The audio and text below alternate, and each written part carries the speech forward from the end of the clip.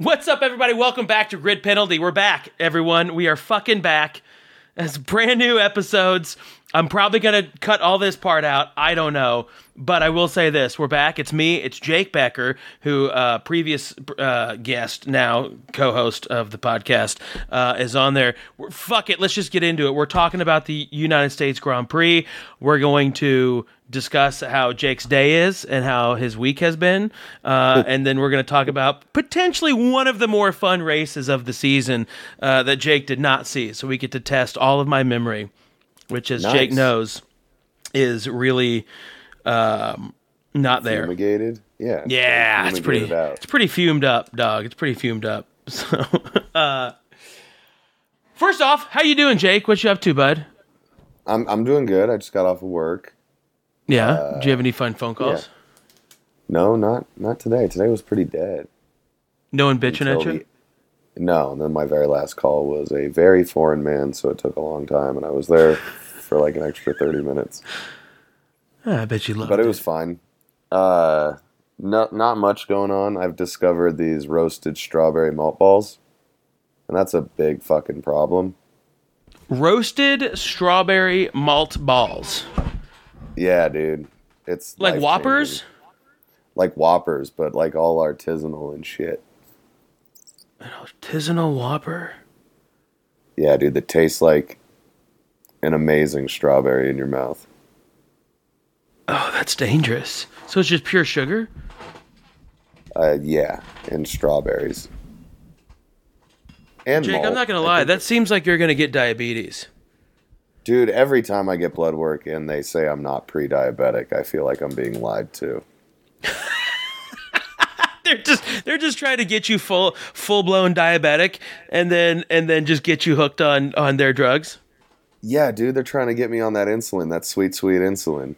Because, I mean, dude, I don't think there's been a night in the last, Jesus Christ, like decade that I haven't gone to bed after eating like at least a half pound of candy.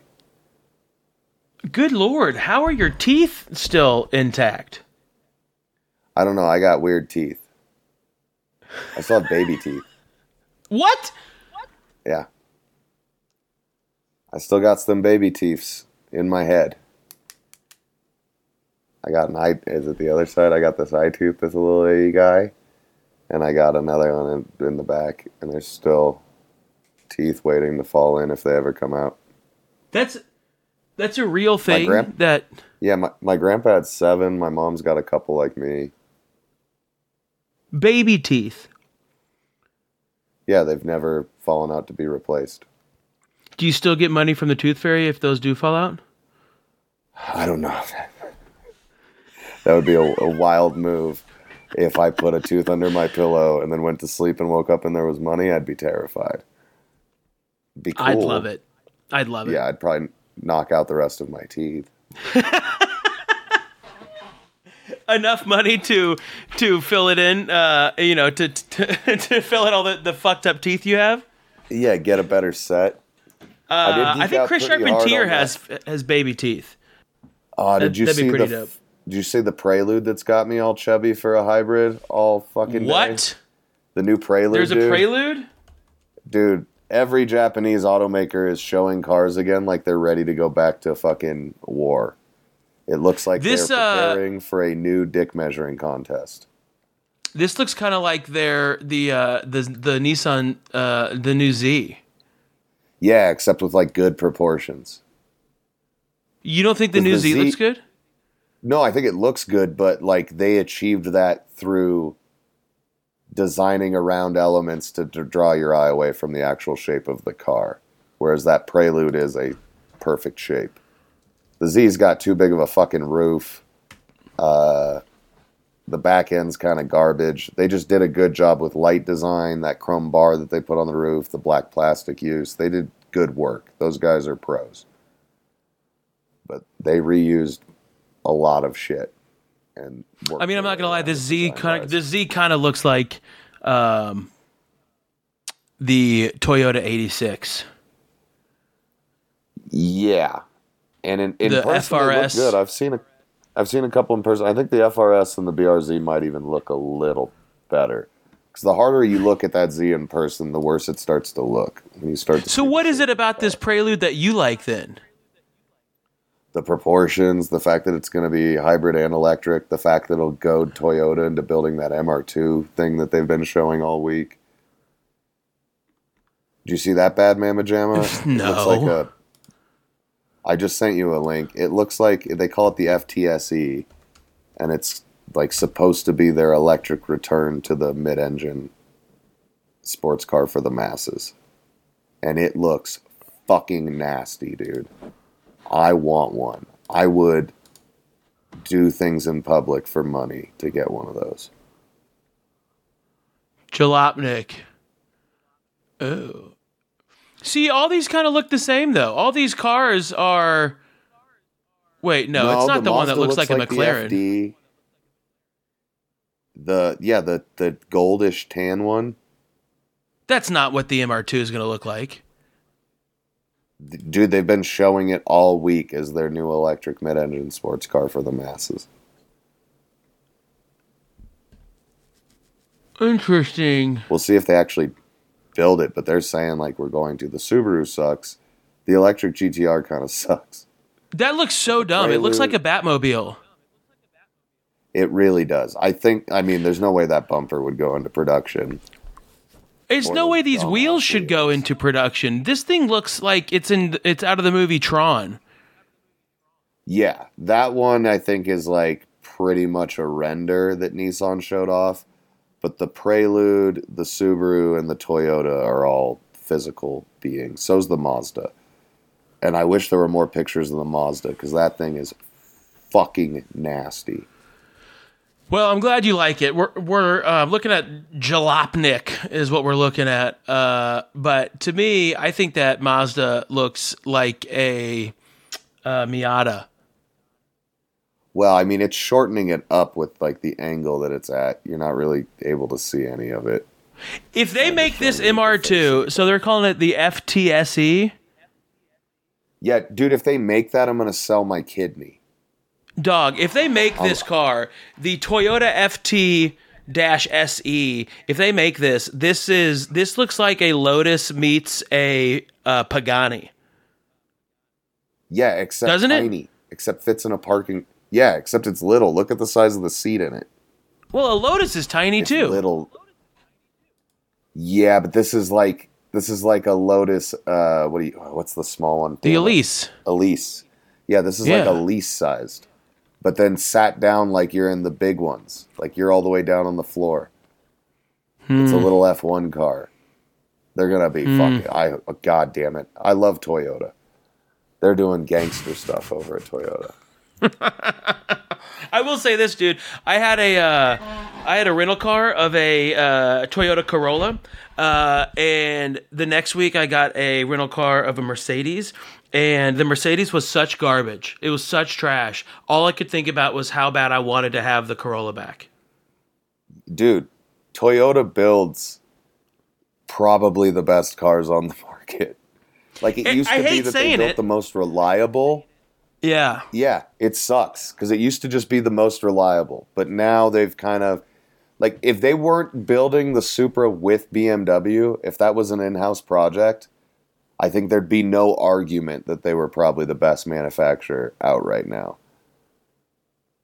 But the fact that their flagship is basically a Beamer. But apparently the next one won't be. The next one's going to be full-on Toyota.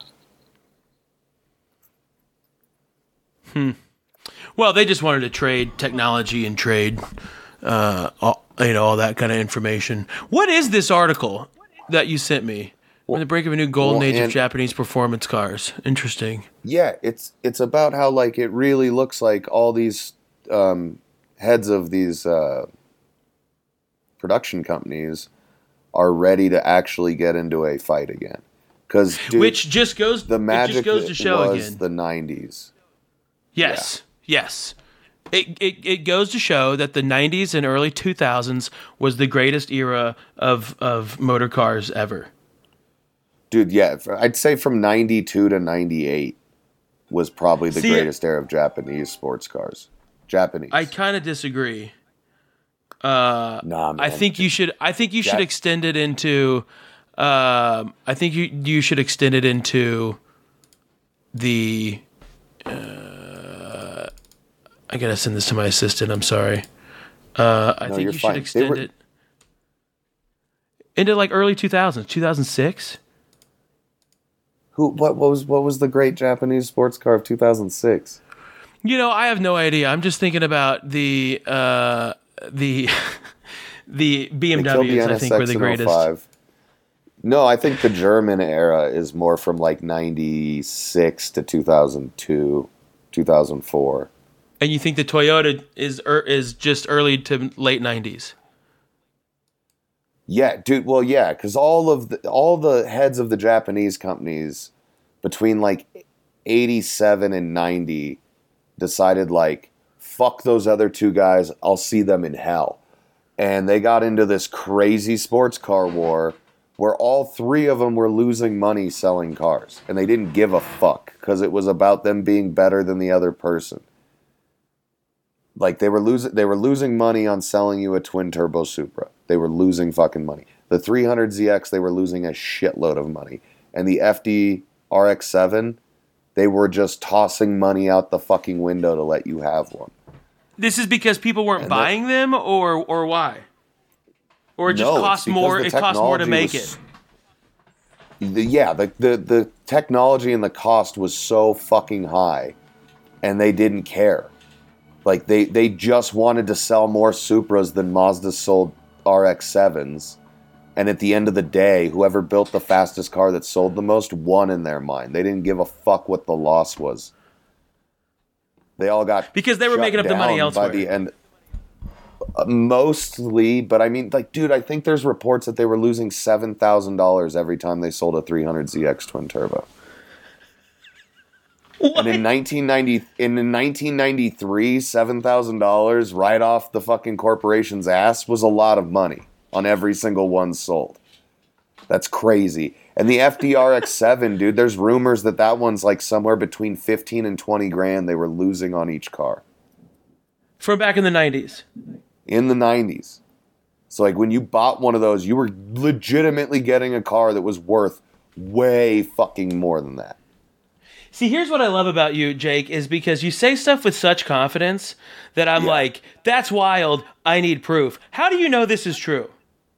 It's well documented. What it started with is in the 70s, or it might have been the late 60s, but definitely in the 70s.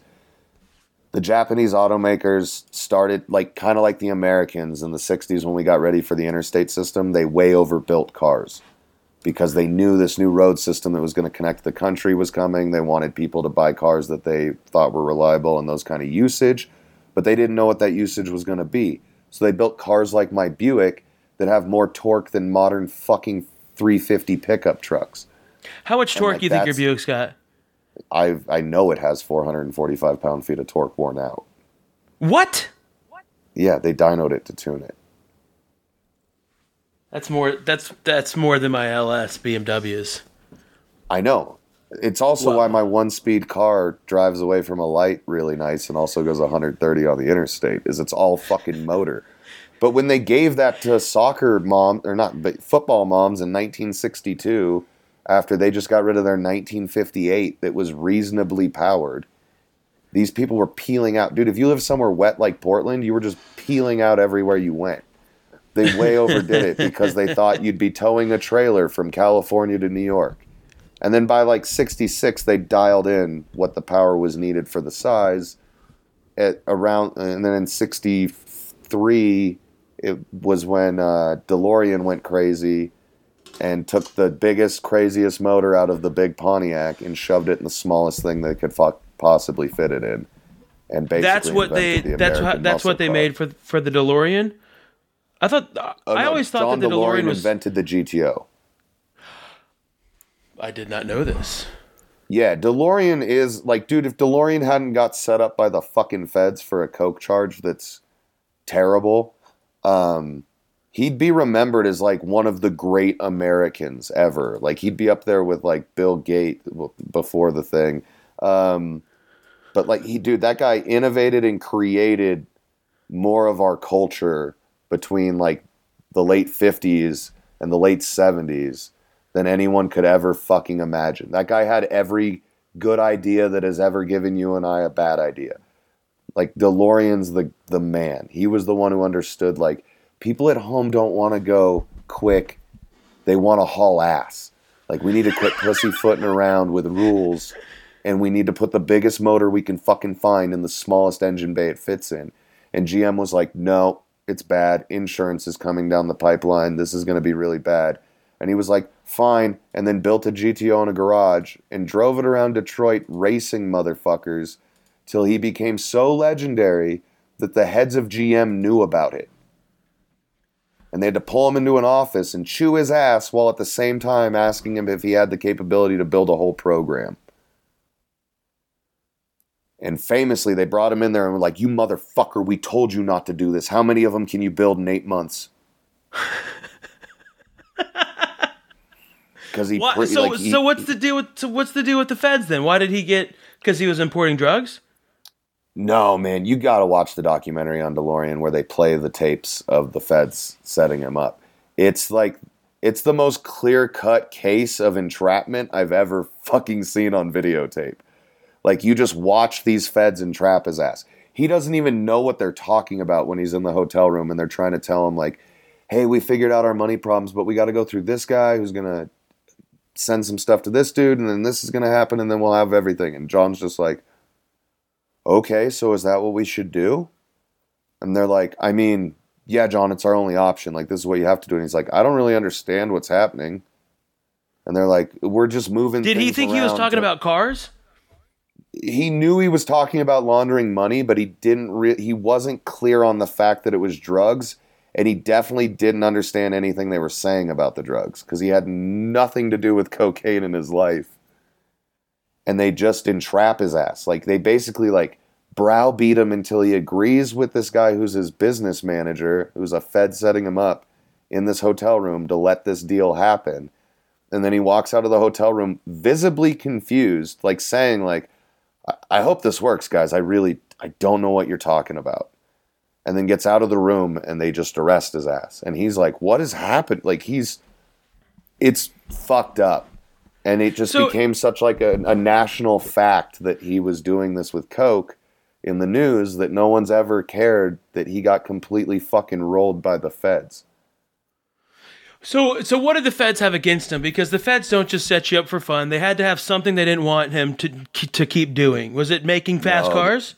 The feds have famously set up many people, especially in the late 80s and early 90s, just to justify their budgets.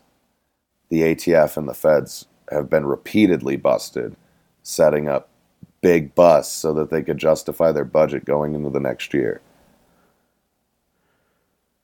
So by busting this very popular guy who already had a failing product, like, you didn't have to be smart to see that what he got fucked over by Margaret Thatcher was never going to work. Like, Thatcher fucked him so hard on the deal in Ireland. What did Margaret Thatcher have to do with DeLorean? He made an agreement to let the cars be built in Ireland, and then Thatcher fucked the agreement, and then no one in Ireland wanted to do it. Nobody there had any experience building automobiles, and like, that's part of why the cars ran like shit, is that nothing really fit quite 100% on the chassis. Huh. And like, that was a known issue going into this. It made it to where they had to use a different motor because the cost went up, so they couldn't afford the motor they wanted anymore, so now they had to use a Renault.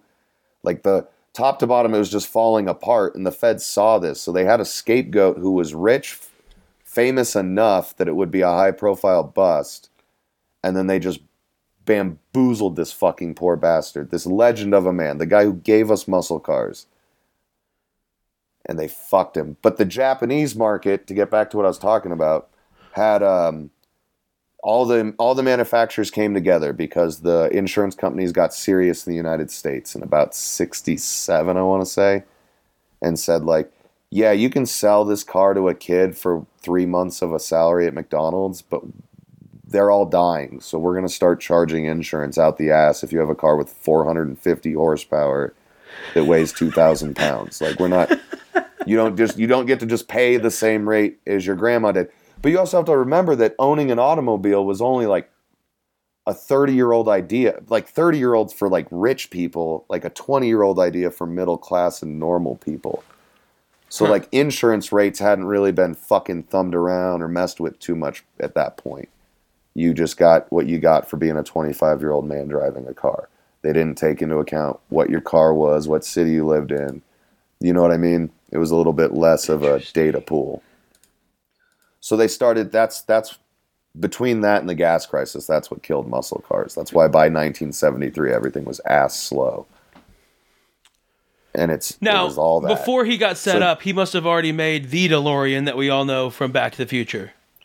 No, that is the car they set him up on. That car's a piece of shit.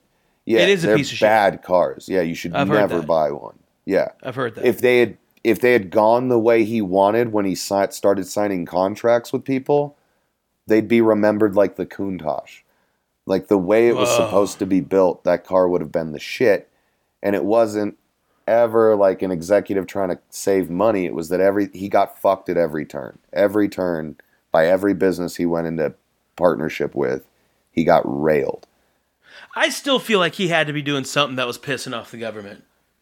He had to be. Dude, I think it's just that he was the guy that created all these... Like, I don't think so, man. I think he was just visible. They had a really clear opportunity. Like that. Why would they arrest Alexander Countach? That's not a real person. I made that up. Because he was building a good product. It would have been hard to build a case that this guy was laundering cocaine money to pay for his failing product if you didn't have a failing product. Because that was the whole accusation, was that he was doing this coke deal to make up the gap that his bad business practices had left in his business. And they weren't bad business practices. It was everyone who ever made a promise to DeLorean fucking lied to him. Interesting. But wow. So the Japanese saw this coming. They saw the laws change in the United States for insurance, and they knew it was coming in Japan. So they all made what they called their gentleman's agreement between all the corporations that no car would have more than 275 horsepower, ever. And then they all broke it. And they all broke it around the same time. And they all lied, though. Like, dude, if you look at specs, like not dyno specs, but if you look at like car magazine specs from the 80s, if you pay attention, like the RX-7, the 280ZX, like they all have exactly 275 horsepower. They're just fucking lying. They just all put that number on paper because that was what they agreed to as being the cap. So, and in reality, you're buying a car that has significantly more juice. Yeah, or at least like 25 more horsepower. But I mean, you got to also remember, this is in the late 80s when a 200 horsepower that used to be Porsche was a big fucking deal, or a 180 horsepower IROC Z was fast. Yeah. So even though nobody really was thinking about how cool Japanese cars were in the United States yet, an 85 Celica Supra will blow the fucking dust off an 85 Porsche, unless you're buying a Porsche that costs as much as two houses. And the Supra was cheap. Like in today's money, it'd be like fucking 27 grand. Like they were cheap cars. Yeah. So all of a sudden, the guys who own the manufacturers. Another important part of the story is all the manufacturers were run by people who like Mr. Toyota with a D, and Mr. Nissan, and like the people that were having these fucking cock measuring arguments were the heads of the companies, in a sense that like they inherited the company. So it wasn't a CEO and somebody that had to answer to a board making these decisions. It was a bunch of guys who truly were like the head of the company. I own this shit. So they all decided around the same time when they all started breaking this rule, around 1984, 1985, like blatantly breaking it. The Skylines, everything was breaking it. They all decided behind closed doors, independent from each other, like, oh, they're going to build that? Fuck them. Watch this shit. And then went and told their R&D department, like, hey, I need the fastest fucking road car you can make. And then it was like, well, what cost are we shooting for? And they were like, don't worry about the fucking cost. Build the goddamn car. And that happened at every single one of those corporations except Honda, who approached it with like diligency and intelligence and built the NSX, which is the best of all of them. It got the least amount of respect, and it's the best car of every single one of them. Wait, why did it get the least amount of respect? That car, top to bottom, is is cooler designed than anything else that you just mentioned. It's faster than anything else you mentioned. Why was it overlooked? I don't think it's faster 0 to 60 than the Supra TT or the 300ZX was. Really? Yeah, dude, these cars just looked cool as fuck. Fucking bananas. Well, no, and it was an all-around better car. It was a naturally aspirated V6 Honda with a fucking mid-engine layout where the engine was up in the air. It was designed around an F1 car. They used F1 designers, like the amount of attention to detail, and then they did the perfect GM and BMW way of doing business, where all the parts from those NSXs became standard parts. The engine in my mom's Acura is the 3.2 out of the NSX. They're still building it into cars. They spread that production cost out from 1991 till fucking now. And that's smart. That's how you do shit. You build a Halo car and then trickle that shit down into your actual product. Whereas, like, Nissan's still using that motor in the Skyline, but it's not in anything else. It's in the new Z. But, like, they didn't really make use of it the way that, like, Chevy puts a 350 in a Camaro and a Corvette, and then 2 years later it's the standard engine on a truck. Or you get an LS in a Camaro and a Corvette, and then a couple years later you're getting LQs and LTs and trucks. Which the only difference is the top end. The bottom end's the same. It's just the top end that's different. Right. But like all the cost and R&D on the block and the heating and the cooling and the plumbing, it's been done. So they're spreading that cost out. You build a Corvette for 2 years with an exclusive motor, and then it's basically an Escalades. Like, that's smart. Nissan didn't do that. Mazda didn't do that. Toyota did it, and they put that motor without the titanium internals in a bunch of other cars. So Toyota and Honda were the only ones that approached it even a little bit like a manufacturer should. Everyone else was like, fuck it, spend money. I'm beating that motherfucker.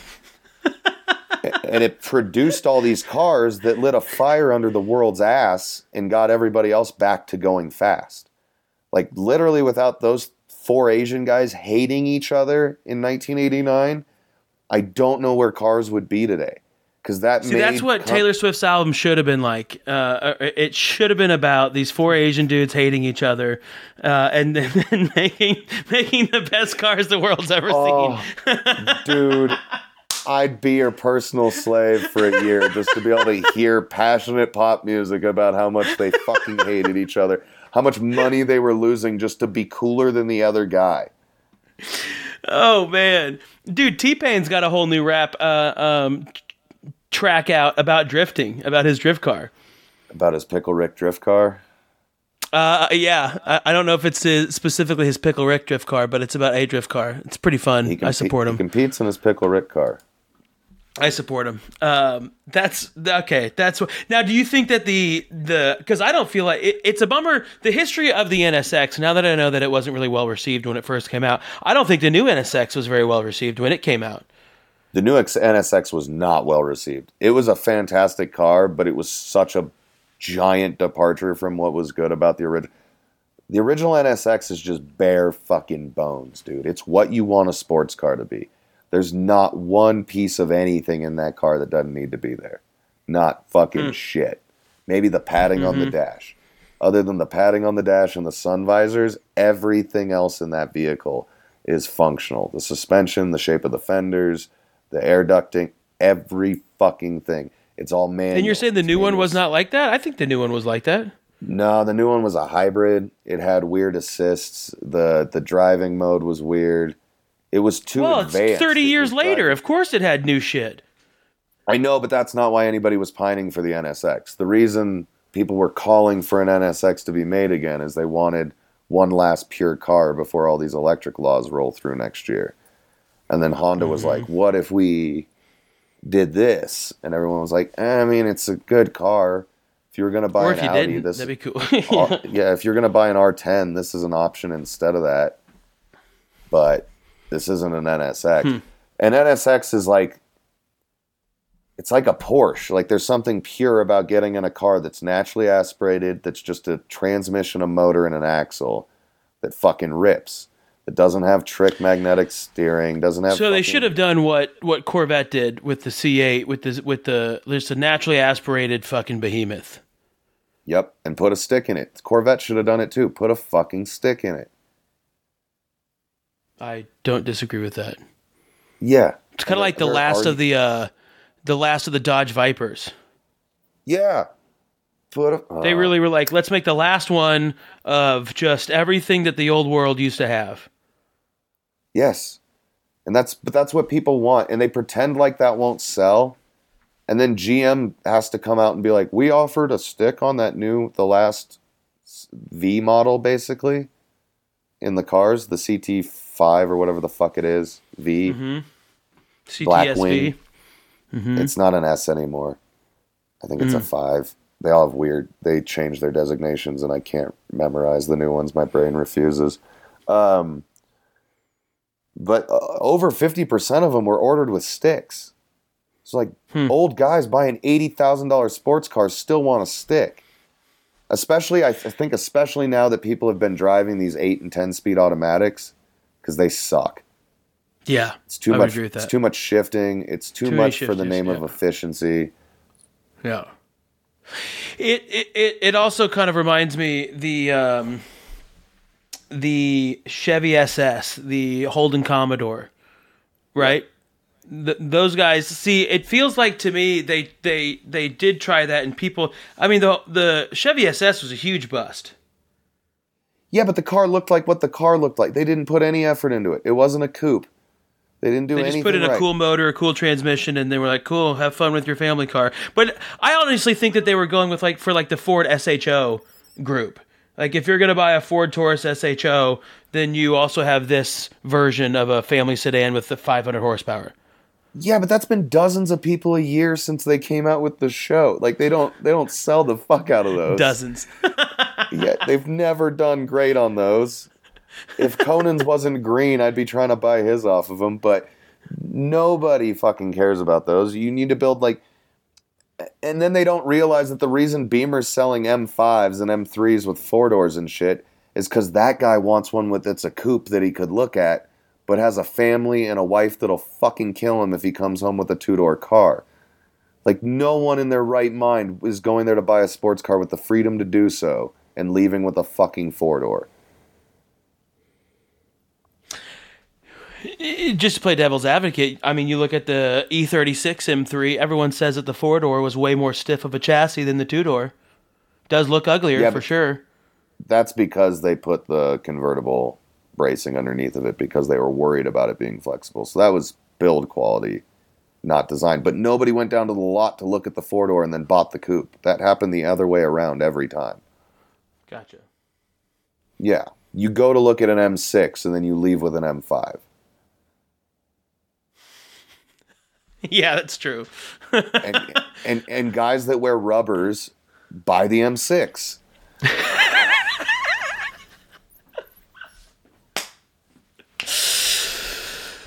I mean, I'm pretty sure the ones that raw dog the world too, but are buying M6s as well. Yeah, but there was a concession between all the automakers in the early 2000s of well, nobody really wants to buy a fast coupe. It's not usable for anything. No one that wants to buy a sports car is thinking reasonably. You're an idiot. Quit trying to fit this into a box. People that want a sports car aren't looking for something to drive that's a big bonus if it's everyday drivable, but they want to rip. Right. Yeah. I've got two outside with 2 doors I just want to rip in. That's it. Dude, the Stinger, the fucking Kia Stinger, if that car was a coupe, we wouldn't be able to keep the name out of our fucking mouth. I would agree, because I love the Stinger. I really do. It's a very good all-around car. It's fast. It's got a lot of cool technology in it, but it is a 4-door. Kind of lame. Pretty long. It's like the length of an A7. Yeah, it's dumb. It's fucking huge. Shorten that thing up. Get rid of the trunk space. Who the fuck cares? Yeah, that's true. Yeah, if I was these companies, why would you spend all that R&D and then wish on a fucking sedan? I'd have built a coupe that looked dope, and then been let's see how many Corvettes and Mercedes SLs they sell this year. I'm giving this away for $30,000. See you motherfuckers at the dealership. But they all won't take the gamble, And it's based on these Malaise era cars they were putting out in like the early 90s, where like Subaru's like, nobody wants an Impreza 2-door. Like when you were giving us those, they were 80 horsepower. Nobody wanted your car anyway. Everybody who ended up on your lot was making a concession with God. So they were buying 4-doors because that was the best practical decision. Now you sell STIs and WRXs and people want your shit. Go back to selling things people want, not need. Dude, I don't know why they don't put that STI motor in the BRZ. Because everyone's cowards. Dude, a 2-door with a turbo, like something that's shaped. That 2-door car is on more racetracks for the instructional car than any other car I've ever seen. Everyone has that. It handles well. It's not a ton of power. I would prefer to have one of those over a Miata, to be honest. I would too. It's got a roof. It's also got a roof, which is a huge perk. When you're hauling ass, it's a huge perk. Why aren't there BRZ racing leagues like there are Miata racing leagues? There are. Yeah, but they're not nearly as popular as the Miatas. Like fucking spec Miatas are absolutely everywhere. Everyone's got a league for a spec Miata. They never got as cheap. There was a period in the 2000s when you could buy a Miata for a sandwich. And the BRZ never dropped down to that price. No, the BRZ never got to like, oh shit, dude, you want to throw together $2,000 and build a race car? Like it never got that cheap. So it didn't have the boom to start the racing league. Like the Miata League had that boom of broke people and like grassroots people starting Everyone it. had one. And then now everybody wants to do it because it's a big league, so it's kind of a self-sustaining model. Right. Yeah. Okay, that makes sense. Well, speaking of racing, let's talk about one of the greatest races of this season in Formula One. Yeah, I want to hear about Jake, it. It's a real bummer that you didn't. Fucking A. Next time, tell me you can't log into my account because I got like 9 people. In the morning when I finally got to it. Okay, fair enough. Yeah. Huge things. First of all, Max Verstappen won as per usual. But what was fun about this weekend is What was fun about this weekend is that there was a sprint race weekend. Yeah. So I know that you're new to Formula One, and so I'm gonna explain. Typically we would have Jeff explain everything Formula One because he paid so close attention to it. But the sprint weekend, you basically get 2 extra races out of it. So you get a sprint on Saturday and then the race on Sunday, and you can win points in both of those races, right? The way that they've kind of changed it is this particular one is a sprint shootout. So normally on Friday, you have free practice 1, free practice 2, Saturday, free practice 3, quali, race on Sunday. Sprint shootout was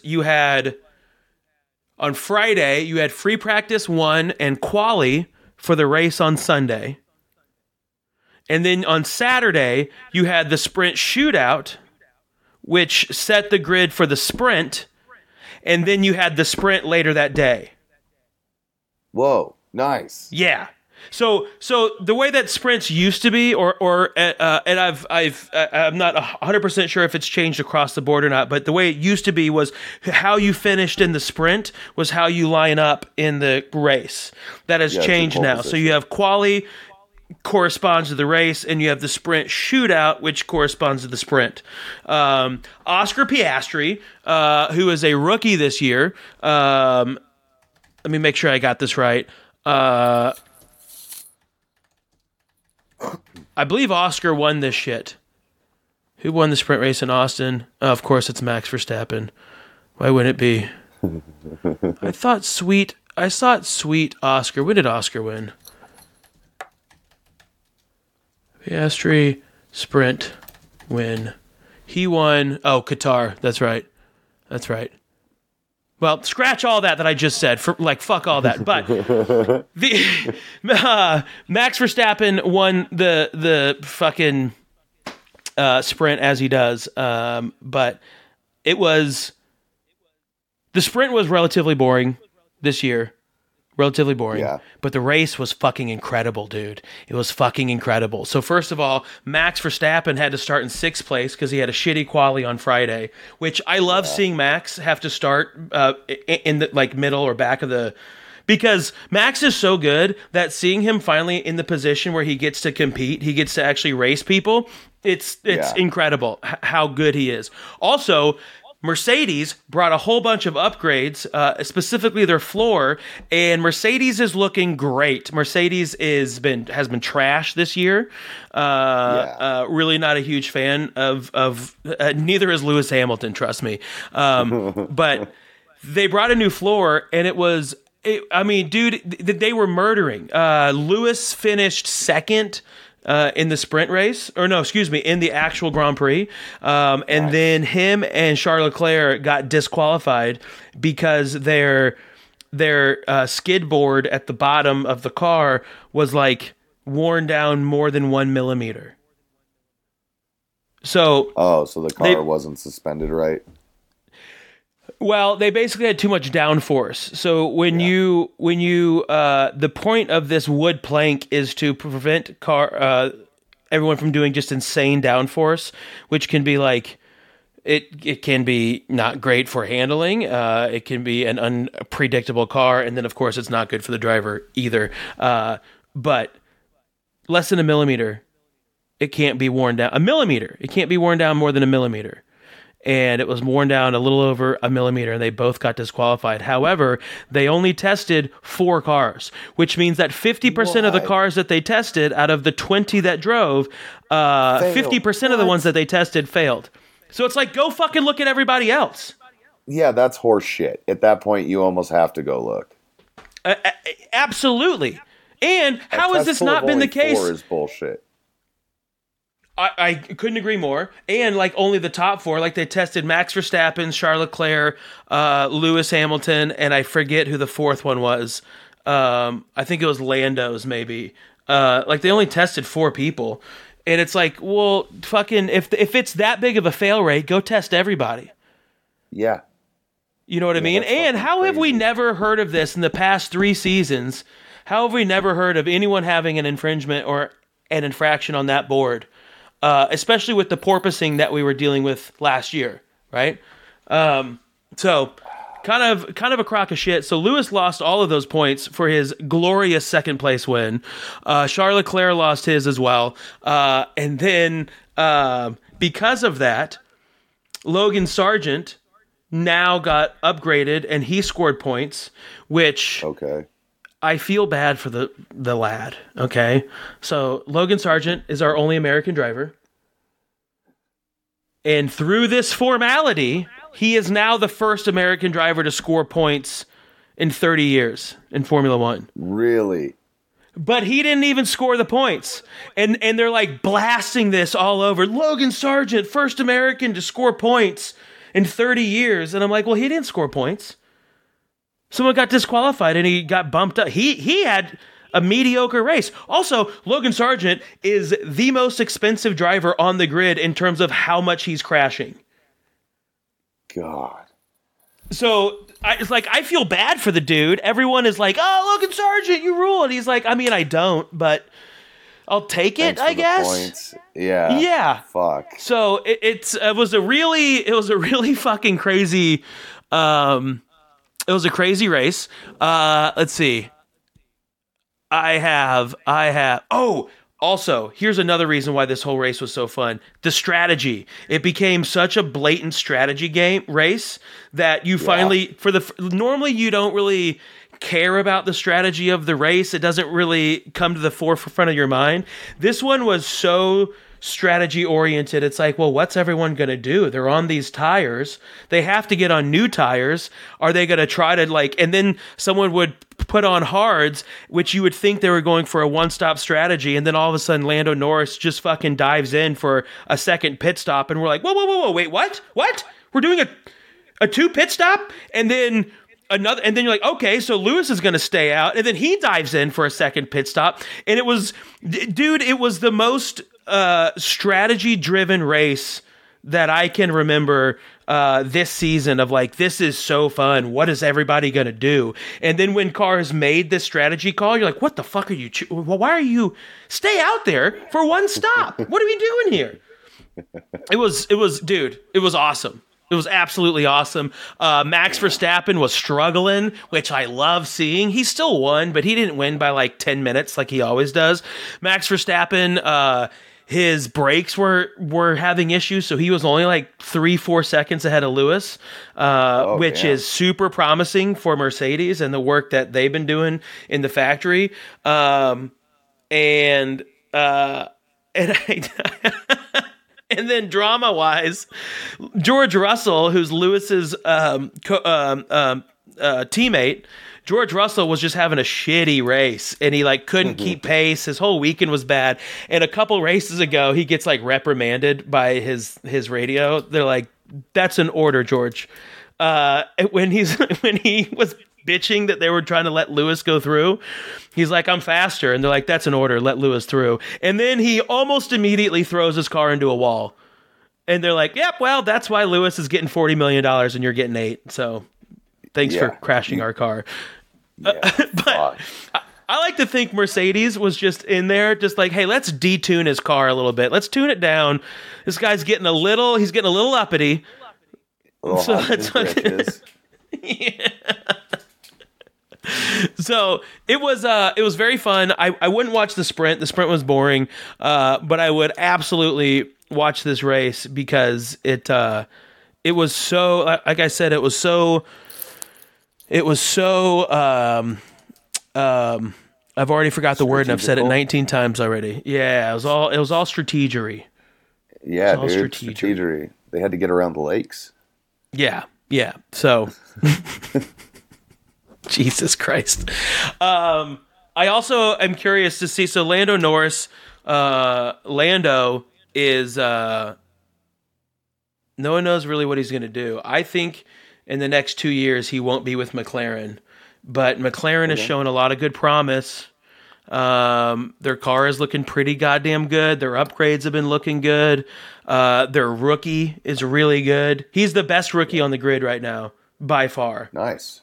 And the grid has already had one rookie get replaced pretty mid-season. Nick DeVries got booted mid-season, and Daniel Ricciardo took his space. And then he immediately broke his hands in a crash and couldn't drive. And Nick DeVries is just going to school at Harvard now. He just fucking quit. Man. He quit racing basically after he got booted from AlphaTauri. Where are you going to go from F1 and have fun? Well, we could talk to fighter jets. Well, he's small enough to fit in one. That's for sure. We could ask Nikita Mazepin from Russia what he did when he got booted out because his country decided to invade a Ukraine. So, but dude, it was a very fun race. I'm very excited for where a Mercedes is going. And to be honest, if people think that this season is boring, I totally understand why they think that. They are wrong. I'll say that. They're wrong. Because yes, Max Verstappen has handedly won absolutely everything. He is a man in his prime right now. His car is super fast, but it's not just his car because Sergio Perez is the same car. And Sergio Perez is fucking struggling right now. So he's clearly just a man in his prime. That's end of story. But how close all of the other places are for the driver standings is absolutely. I mean, I'm enamored by it. Let's see where we're at right now. So, driver standings, we have Max Verstappen, of course. Sergio Perez is at 240. Now, had they not fucked Lewis Hamilton over, he would have been 19 points away from Sergio Perez. And I think he could have taken that second place spot. And they say that if Sergio Perez doesn't get second in the driver championship, that he's gone out of Red Bull.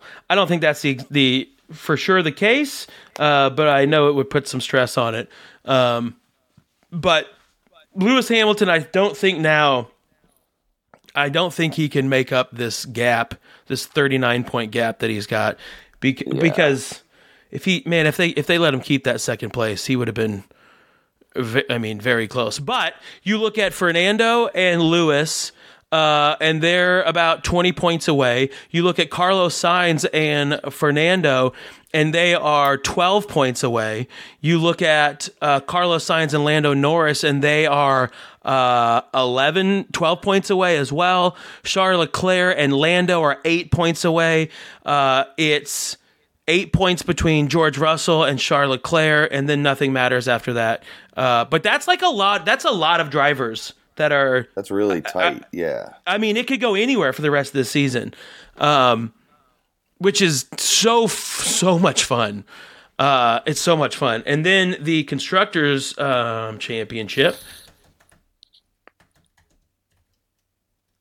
Constructors 2023 is pretty close.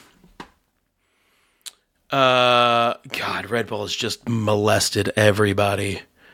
Red Bull's at 706 points. Mercedes is at 344. Jesus Christ. Oh, dude. Like, Red Bull has... They're in their dynasty right now. They're in their dynasty. But Ferrari is 22 points behind Mercedes. And then McLaren, I don't think will beat... I don't think McLaren can get to Ferrari. McLaren's like 80 points behind. But the battle between Ferrari and Mercedes is pretty close right now. So this is the kind of shit to me where it's like, if you think that this season's boring, then you just don't like racing in general. You just want to see, at the very top. But it's not just the very top. There's so much more into it that is absolutely fascinating. So that rules. Yeah, it's been a good time. It's been a real fun time, and I think Japan is So Mexico is this week. Brazil is the next week. Then we have a week off, and then we have we already did the Japanese Grand Prix, and then we have Las Vegas, and then we have Abu Dhabi, and that's the end of the season. So there's still time. There's still time for these. I would love it if Mercedes took second place in constructors after the, just absolute nightmare that this season has been for their car. Their car is fucking garbage this year. Yeah. Better than last year, but it's absolutely garbage. Still no good. Yeah. So I absolutely love to watch Lewis Hamilton totally bitch at everybody on the radio. There's a few things I love. It's watching Lewis Hamilton bitch and hearing Max Verstappen complain about this rocket ship of a car. It's like, this car's a piece of shit. The brakes are trash. And I'm like, dude, you're 5 seconds ahead of everybody. What are you talking about? You're doing fine, Verstappen. So, yeah, so it's been fun. So, you and I should watch the race this weekend if you can. Yeah, I'll do my best. What day is it? Mexico. It's on Sunday. It's at... I'll be at work. What? What time does it start? 1 p.m. Pacific time. So 2 p.m. our time? 2 p.m. your time, 3 p.m. my time. Yeah, I'll have to miss the first 45 minutes. Well, you know what, buddy? We can wait to watch it. Okay, I'm That's into that. That's the glory of F1TV.com/org/Nutterbutter. Nice. You got to get the butter in there. So, yeah, dude. I like this. I think we should talk about cars more often as well as racing. I still have a hard time kind of wrapping my head around if they're really going to put out these new Japanese builds. They might not, but even if they get close to that, that's huge. And the fact you think that they're all going to be hybrids? Pretty much, yeah. Also, I thought rotary motors were trash. No. Rotary motors rule. They're the most efficient. It's just that they only have one company doing R&D as opposed to the whole world. But don't people hate the rotary motors of the original RX-7s? The ones we got in the U.S. were pretty slow. Interesting.